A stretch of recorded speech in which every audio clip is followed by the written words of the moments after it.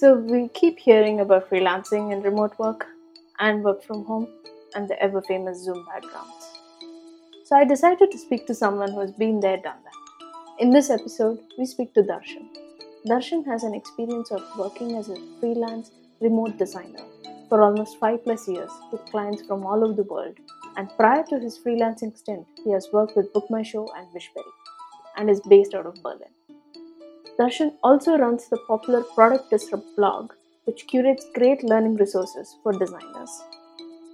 I am very curious to learn about the positives and negatives of freelancing and remote work from Darshan. This is the Hayavati podcast, and I'm your host, Madhuri, speaking and asking many realistic questions to designers and product managers to understand and learn and grow. Let's get started here. Want to thank you so much for coming on the show, and I just want to understand your definition of freelance and being a product designer. Would you like to share some thoughts around that?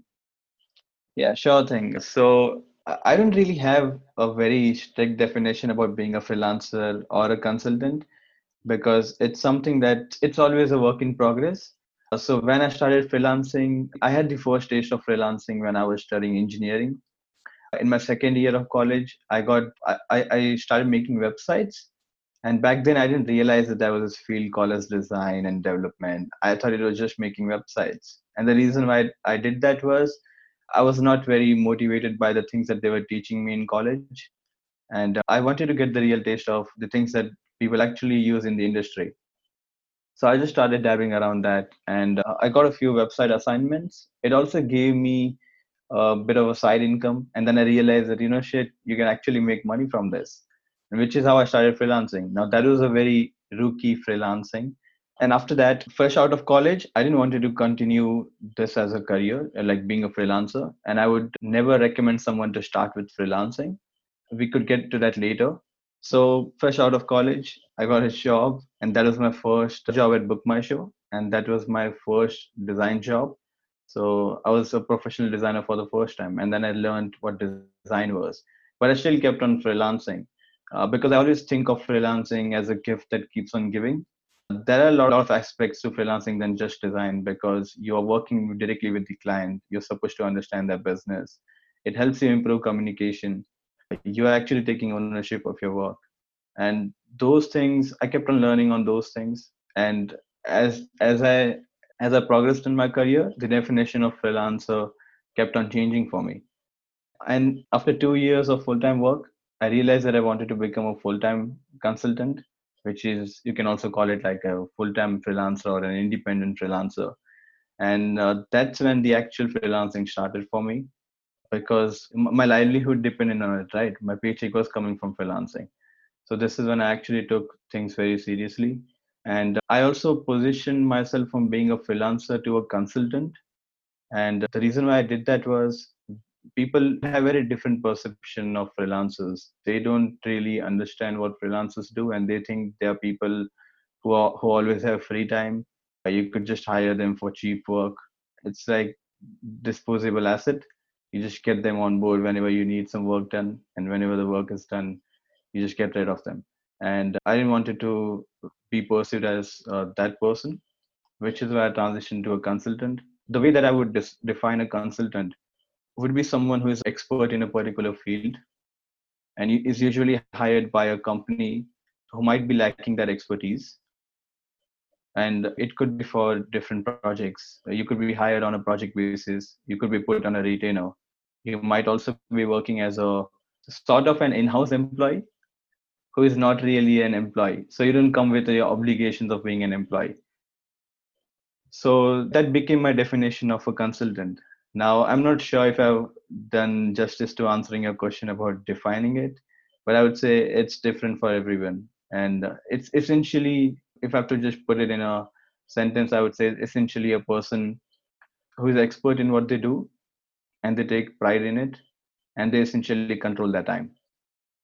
From that, I take away that you value your time so much that you are willing to be completely free from just being a part of single company. You want to work with multiple projects and you just want to be a part of everything possible. Is that something that I can consider? Yeah, I would say I've always enjoyed being a part of the end-to-end journey. And for me, coming from an engineering background, I like to solve problems, and it gives me immense pleasure to see that the thing that I've worked on, when it gets developed and it's out in the market and people are actually using it, and then you hear stories of how they're using it or how it has changed their life. That is something I would even go far ahead and say that it's very orgasmic, and I really like that. So for me, it's very important to be a part of that end-to-end journey. And I think when being a consultant, I actually got to do that because I could take a lot of ownership of my work. And I realized that when you're part of a big organization or a big design team, I mean, there are enough opportunities where you get to still do that. But initially in my career, I wasn't getting to do that. So when I started off, I was just a UI designer, and my job was mostly to get the requirements from the product manager. Everything, all the decisions were already made. My job was to make things look prettier, which I didn't like. Obviously I like making pretty things, but that doesn't mean that that's the only thing that I like. And yeah, so that's about it. For me, it's very important to be a part of the end-to-end journey, and freelancing gave me that. Awesome. Given that you mentioned that you like to control your time and you like to solve the problem end to end, what was your first experience of working remotely with a design team and as a freelance consultant, right? Like, for example, you had to work with, say, a startup, and I know that you worked with a startup based out of Dubai. So, how did that experience go for you, and what were your key points from that? Yeah, sure. So I'm not sure if that company is called a startup because they have actually been in the business for 7 years. They don't have any venture backing. They are self-funded.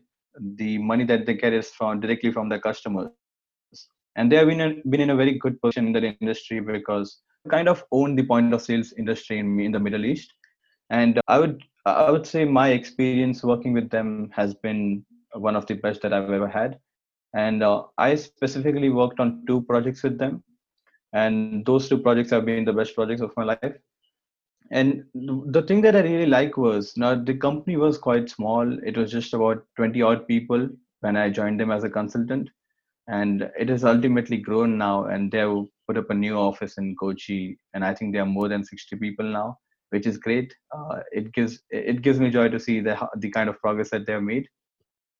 So when I was working with them, they didn't really have a design team or even an in-house designer. There was this one person who was like a unicorn, so he used to do both design and development, and he was mostly involved in development. Their CTO, who is also their co-founder, was my point of contact, and he was the person that I did the most amount of collaboration with. Even though he was a CTO, he really had a very good design understanding. And in a way, I also consider him as my mentor. He could share so many insights on design with me. He helped me improve my process, and he was just overall a good design thinker. And it also taught me that you don't always have to go to great designers for great design advice. It can come from all kinds of stakeholders. And I think that alone, getting to work in such close collaboration with him, and this guy, he has great experience. He has worked in gaming industry, and I believe that gaming industry is one industry where UX is of prime importance, and you could learn a lot about user experience from game design. So it taught me a lot of those things as well. And overall, the kind of projects that I was getting to work on were quite challenging, and when it's challenging, it's also rewarding. They also invested quite a lot in user research. They actually invited me to a user research trip to Dubai for about 15 days, where I interviewed about 9 to 10 restaurants for this project that I was working on. I got to see those products being used in the real environment. It was quite refreshing, and I'd not seen many companies make that kind of investment into design. So overall, the experience was pretty awesome. That's really nice. I assume this was a long-term thing, right? The Yeah. Dubai-based thing. Like, how long is usually these kind of projects? Yeah, so I worked for about 2 years with them. Mm-hmm. For this 2 years, I was consulting with them. It was like a full-time job, but again, didn't come with the obligations of in-house employee. I initially started with them uh, for working on this one particular project, which spanned out for about 4 or 5 months. Mm-hmm. And then seeing how the project progressed, they always had enough requirements. They was always working on new things, and they and and the way that things worked on this project, both the parties were quite happy with it, which is why they decided to put me on a retainer. And then I started working on another project, and then we had iterative work. So after shipping these projects, we were also looking at how people are actually using it, and we started making improvements on that. I became a part of this. So I was also visiting them. I'd visited them, I think, thrice in Kochi when they set up a new office. I've been to Dubai twice to visit their office over there. And whenever I was in their office, I didn't feel like an outsider. They welcomed me as one of their own. They also included me their team events and office events, which is also quite nice. They had a nice Christmas party in Kochi when I was there. And being a freelancer, I don't really get to experience these things. So it was quite refreshing to see that that a company who has hired you as a consultant would also bring get you involved in those things. So I'd say 2 years of work and 2.5 projects. Nice. Yeah. So the timeline is quite long. That means that being a freelancer, you've had other projects that would have come while this major project was happening, right? I'm assuming. So, when that is a situation, how did you manage between these multiple projects, and what would your typical, way of approach for these kind of things be? Yeah. So when I was working with them, I didn't take on a lot of other projects, and at any given point of time in my career, I would never work on more than two projects because I believe that I'm usually on a larger contract with these companies, and I believe that I'm not doing enough justice with them if I take too many projects. In that case, my attention gets divided into so many things, and I'm not able to focus on that one project. So at any given point of time in my career, I would never have more than two or three projects. And over the years, I also created a network of other freelancers. This could also be full-time employees who had some extra time and wanted to work on smaller freelance projects. This could be full-time freelancers who are just working like me. So whenever I used to have more projects, I would kind of try to refer it to them. Sometimes I would be involved in the initial onboarding, help them set up, and then once things are ready to go, they would just take charge of that. And so yeah, managing projects, it was difficult in the beginning because it's also very difficult to get an overall understanding of the pipeline that you have, because usually, I mean, to be honest, the projects would always pan out for more time than what you had expected in the beginning, and then that creates a lot of problem. So and sometimes there have been some clients who had actually waited for me because they wanted to work with me on a particular project, and I said that I'm going to be busy, say, for the next 2 months, and we could start work from the third month. And then if the project that I'm currently working on spans out for more than 2 months, I have to then push that out, right? So in that case, what I would do is I would actually start onboarding that, and I would have some like even when I'm working on this first project, I would start working on the second project, and then that's how I get involved into two projects. And then my goal would be to finish the first project as soon as I can, because I want to give my full attention to the next one.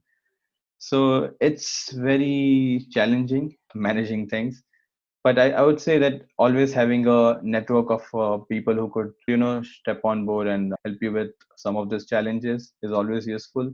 Which is, I would say, that if you're a freelancer, you should always look to build an audience or be involved in the community. You can always find help.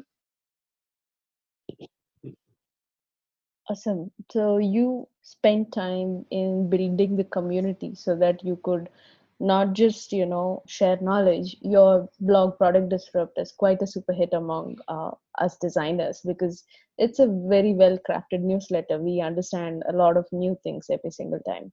Is that your way of not just building community but also understanding how to maneuver different aspects, learn different from different people? Is that something that you would go through? So the last point that you mentioned, which is try to learn from other people. Now that's essentially why I started Product Disrupt, because I would just give you a quick overview on how this all started. So being an engineer, being an engineer who transformed into design, or rather transitioned into design. I used to always get asked this question, that what is it that you do in your design job? How did you become a designer? And these questions are repetitive, which is why I thought that I would put together a website where I would, just list out all those resources that I refer to. So I used to follow a lot of designers who used to write newsletters, share their case studies, and I could learn a lot from their process, understanding how, just going through their projects, it taught me a lot. And I kind of incorporated that into my process as well. So I already had that list and I just made it public. And when I launched it on Product Hunt, fortunately, it became the number one product of the day. And the Product Hunt community is very engaging, and they give you a lot of feedback. So there were a lot of comments which said that if you could start a newsletter where things would be curated by you, we'd be very happy to subscribe to that. And I just picked it from there. I just started a newsletter, and as I just kept on learning these new things as I started building it. And I believe that if you want to learn something new, you have to actually start working on it. You can't just, can't just be a passive learner. If you get actively involved, that's the way that you can learn something new. So it kind of became a way for me to learn new things, learn from other people, and also when you're very involved in your primary work function, which is designing for clients, you kind of it becomes very difficult for you to not be soaked into that, and you kind of cut away from the outside world or the community. I always wanted to keep that going. So it became a place for me where I shared my inspiration, and it was also a motivation for me to always keep looking out for the good resources that are out there, and always stay connected with the community. So I just took things from there, put it out again, and yeah, essentially that is what I tried to do with that. Just keep on learning. You are also working remotely when you've been in Bombay, and you've been doing these aspects. So what was your typical day like, and how did you manage these aspects? Oh, so I didn't really have a typical day. It was quite different from time to time. But I would say my the way that I worked actually depended upon the project, and my routine was dictated by the project that I was working on. So I would just dive into this one particular project, and I would tell you how my routine was for that. So when I was working with Sapad, this is again the client based in Dubai. I used to start work at about 12 p.m. So and you can say from this that I'm not really a early morning person. I start my day quite late at 12 p.m. And the reason why I started it at 12 p.m. was because I was working in sprints with them, and we had decided that we would have some common time, which means that the team and I should be working in that particular time frame, so that we could sync up on things. Whenever they needed feedback, they could always send me a message on Slack, and I would be available. We could schedule calls as well. So we had this about 4 or 5 hours of sync up, and then apart from that, it was up to me how I controlled my time, because I took ownership of my work, and my job was to get the job done. So it was okay for me to not have a fixed fixed schedule. I synced up with them till about 4 p.m. And this was a time where I used to do most of the communication work, or providing feedback, or trying to do those things which would actually involve those other people as well. And after that, I would just I would start working on the things that I was supposed to do, which is the design work. And this actually went on till about 11 p.m. or 12 p.m. And I always took breaks in between. And when I say breaks in between, now I'm working remotely just by myself.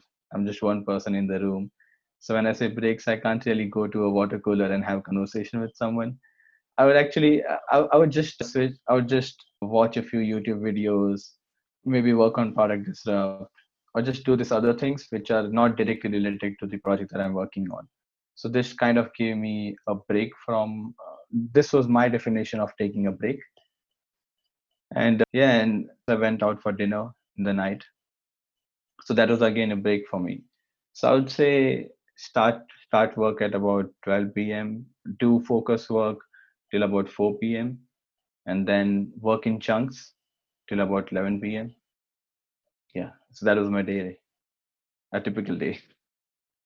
Yeah, that thank you for being as clear as possible. I mean, I've seen those lovely color coded, Google Calendar, email, the event based thing. I was wondering if your schedule was something like that because you seem so organized. So I wanted to know, you know.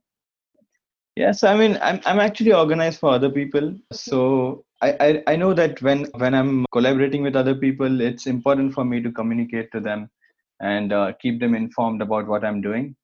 And and a lot can be lost when you're working remotely.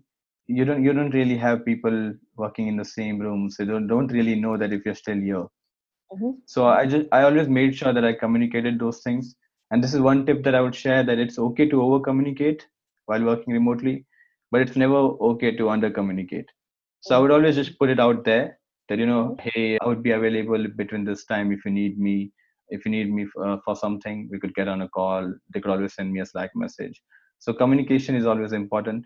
And I would try to stay organized for other people, so that, and I would always try to make myself approachable and be very transparent about my schedule. But apart from that, the way that I would work for myself would not be that organized, because it's just not how it works for me. I would just like to add one more thing over here, that I think it's very important to have an outline, which would be like, just a few, like an outline could be start work at 12 and do focus work for 3 hours, take breaks every 20 minutes, and things like this, which is going to help you keep sane. That's important to have. But I would always say that it's not very productive if you're very stuck to that schedule, and if you follow the same routine, then it just becomes boring, and then you feel it's very mechanical. So to have an outline is always great, and it's kind of a hybrid version of organizing yourself. Nice. That's a pro tip. We should keep in mind because given we are all forced to work from home, we need to implement something like this. Yeah, that makes sense. Now, coming to, you've managed all of this. Would you mind sharing a negative experience and what did you take away from it? If Now it seems, I mean, when I talk, you might think that I had it all under control, but it was not like that.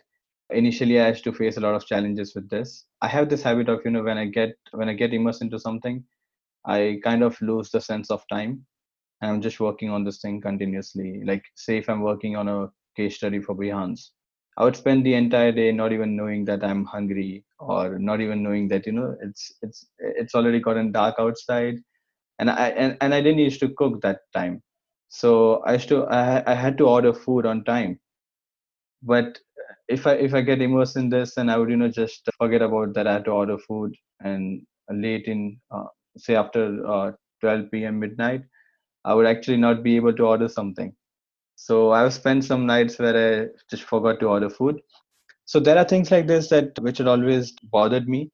And I realized that I was kind of getting into this toxic habits of not having a touch with the outside world, and this was kind of driving me insane. And it's and when you're working by yourself, and you're not really having any human connection, you don't really get to talk to that many people. It becomes very difficult after a certain point of time. So what I tried to do was, I used to always try to get some fresh air in the evening. So sometimes I would go for a walk, but that didn't happen. To be honest, that didn't happen very often.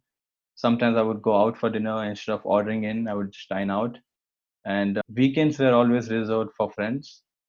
so as to make sure that I would not spend much time sitting in front of a screen. I would actually go out, meet people, maybe attend some events, chill with friends, sometimes go for hiking with friends. And travel is something that I always like doing. So keep on planning those things.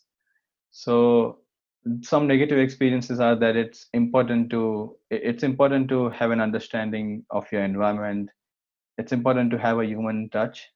So you just have to keep yourself constantly reminding of that, and because it's easier to forget those things when you don't have other people looking over you. So these are some negative experiences that don't do that to yourself. Got it. Yeah. So when you mean that stay aware of your surroundings, you mean that we can go so deep that we don't really understand how to, where do we do, what do we do? We might not communicate, and that can kind of get out of hand with anybody who's being a stakeholder of the project as well, right? So Yeah. that's okay. At what career stage would you recommend taking up freelance? Should we even take it up as soon as we become designers, or as a fresher or anywhere else? How does that happen? Yeah, that's a very interesting question. So I would actually never recommend anyone to start their career with freelancing, because when you're starting out and if you have a negative experience, you are actually, I mean, you're going to end up hating it, and then you might not want to get back to it. While whereas freelancing is such a beautiful gift that it teaches you a lot of things. If you do it the right way, you might not actually want to go back to the full-time job again, because you're getting so many things out of it. And obviously it depends upon what are your career motivations at that point of time, but I think it's very important to start it right. Also, it's never a good idea to just take the leap of faith and become a full-time freelancer, because it's very easy. I mean, very often you would see that people who have become a freelancer, they see that the projects have dried out after a certain point of time. They don't have the the paychecks also dry out when the projects dry out, and then they don't know where their next paycheck is going to come from, and then they always have to answer these questions. It becomes very difficult, and it's very messy. So I would say the ideal way for someone to get into freelancing would be get a full-time job, or maybe when you're at university, start freelancing at that time when you're studying. Because and essentially what I'm trying to say here is that freelancing should not be your full-time thing in the beginning. It should be like a side hustle, which is something that you would do because you're passionate about it, or because you like working on new things. When you're in a college or at your full-time job, you're actually building a network around you. You're creating a name for yourself. There are a lot of this, and then when you're working on a project, these people, if they really like the work that you have done, they're going to refer you to other people, and that's how you're going to build network. You can start networking with other freelancers, see how they go about their work, try to understand from their process. And you can always do all these things as a side hustle. And when you realize that your side hustle has actually become has grown, and that is when you can make the decision to transition into freelancing full time. And this would become a lot more easier for you. Then you would have a constant stream of projects. You would have other people that you could talk to. You could always reach out to help. And with having done all this groundwork, it's a lot more easier to excel at freelancing. So I would say start with freelancing as a side hustle, and then if it works out for you, if you really like it, just make it a full time thing. And also, this is also a way for you to test the waters, right? Because when your life doesn't depend on it, you can actually explore a lot of things. And while you're exploring, you would understand if this is something that you actually like, and this would give you a lot more confidence into making that decision. Yeah, that makes sense. What's just one thing that you would tell a designer who's considering freelance in the future? What is that one line statement that you would like to share? Yeah, I actually have a one liner for that. And I think people who know me, they might have actually guessed at what I'm going to say. And it's consistency outplays talent. It doesn't matter how talented you are. Talent can only give you a head start, but consistency is something that is going to take you forward, and it's going to help you touch even bigger heights. And it's at times it's going to be difficult for you to do the things that you're doing, but if you really believe in it, and if you keep on working on it on a consistent basis, if you're persistent enough, then there's nothing that can actually stop you. And there's no secret ingredient over here. It's Everybody knows the work that they have to do to be successful in their job, but people are just afraid to do that. And if you just keep doing things consistently, if you just show up every day and do the same thing, you're ultimately going to get there. And this is, by the way, this is true for all kinds of people. It's not just for freelancing. Even Mhm. in your in-house full-time job, it's true there as well. Yeah. Just be consistent. I think consistency is the eighth wonder of the world, and the day we realize that is completely a different ball game compared to how we actually conduct our daily lives, right? Do you have any more things that you would like to share beyond what we spoke out of a structure and all of that?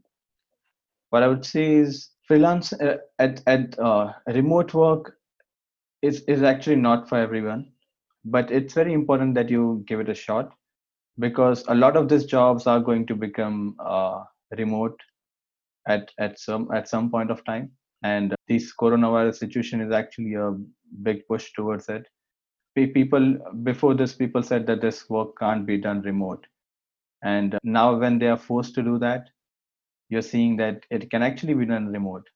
And I think when you return back to your day job again, you're going to ask those questions. Your senior management, the people in your company, your workplaces, they are all going to raise these questions. And there's a huge possibility that they might start considering working remotely full time. And it's a great way for you to be prepared for it. There are a lot of resources out there which you can refer to be a good remote worker. I've also written a few blog posts on Product Disrupt. And yeah, it's actually a great way to experiment with these things. And I think you always have to be in a learner's mindset. Like, you have to be willing to try out these new things. Only then you can actually learn something from it. Otherwise, if you're too reluctant towards it, then nothing is actually going to work. So that's just one advice that I can share. Yeah, that's it. Yeah. Thank you so much for your time. This has been a very valuable contribution, and thank you so much from Hayawati's side as well. Thank you so much for having me.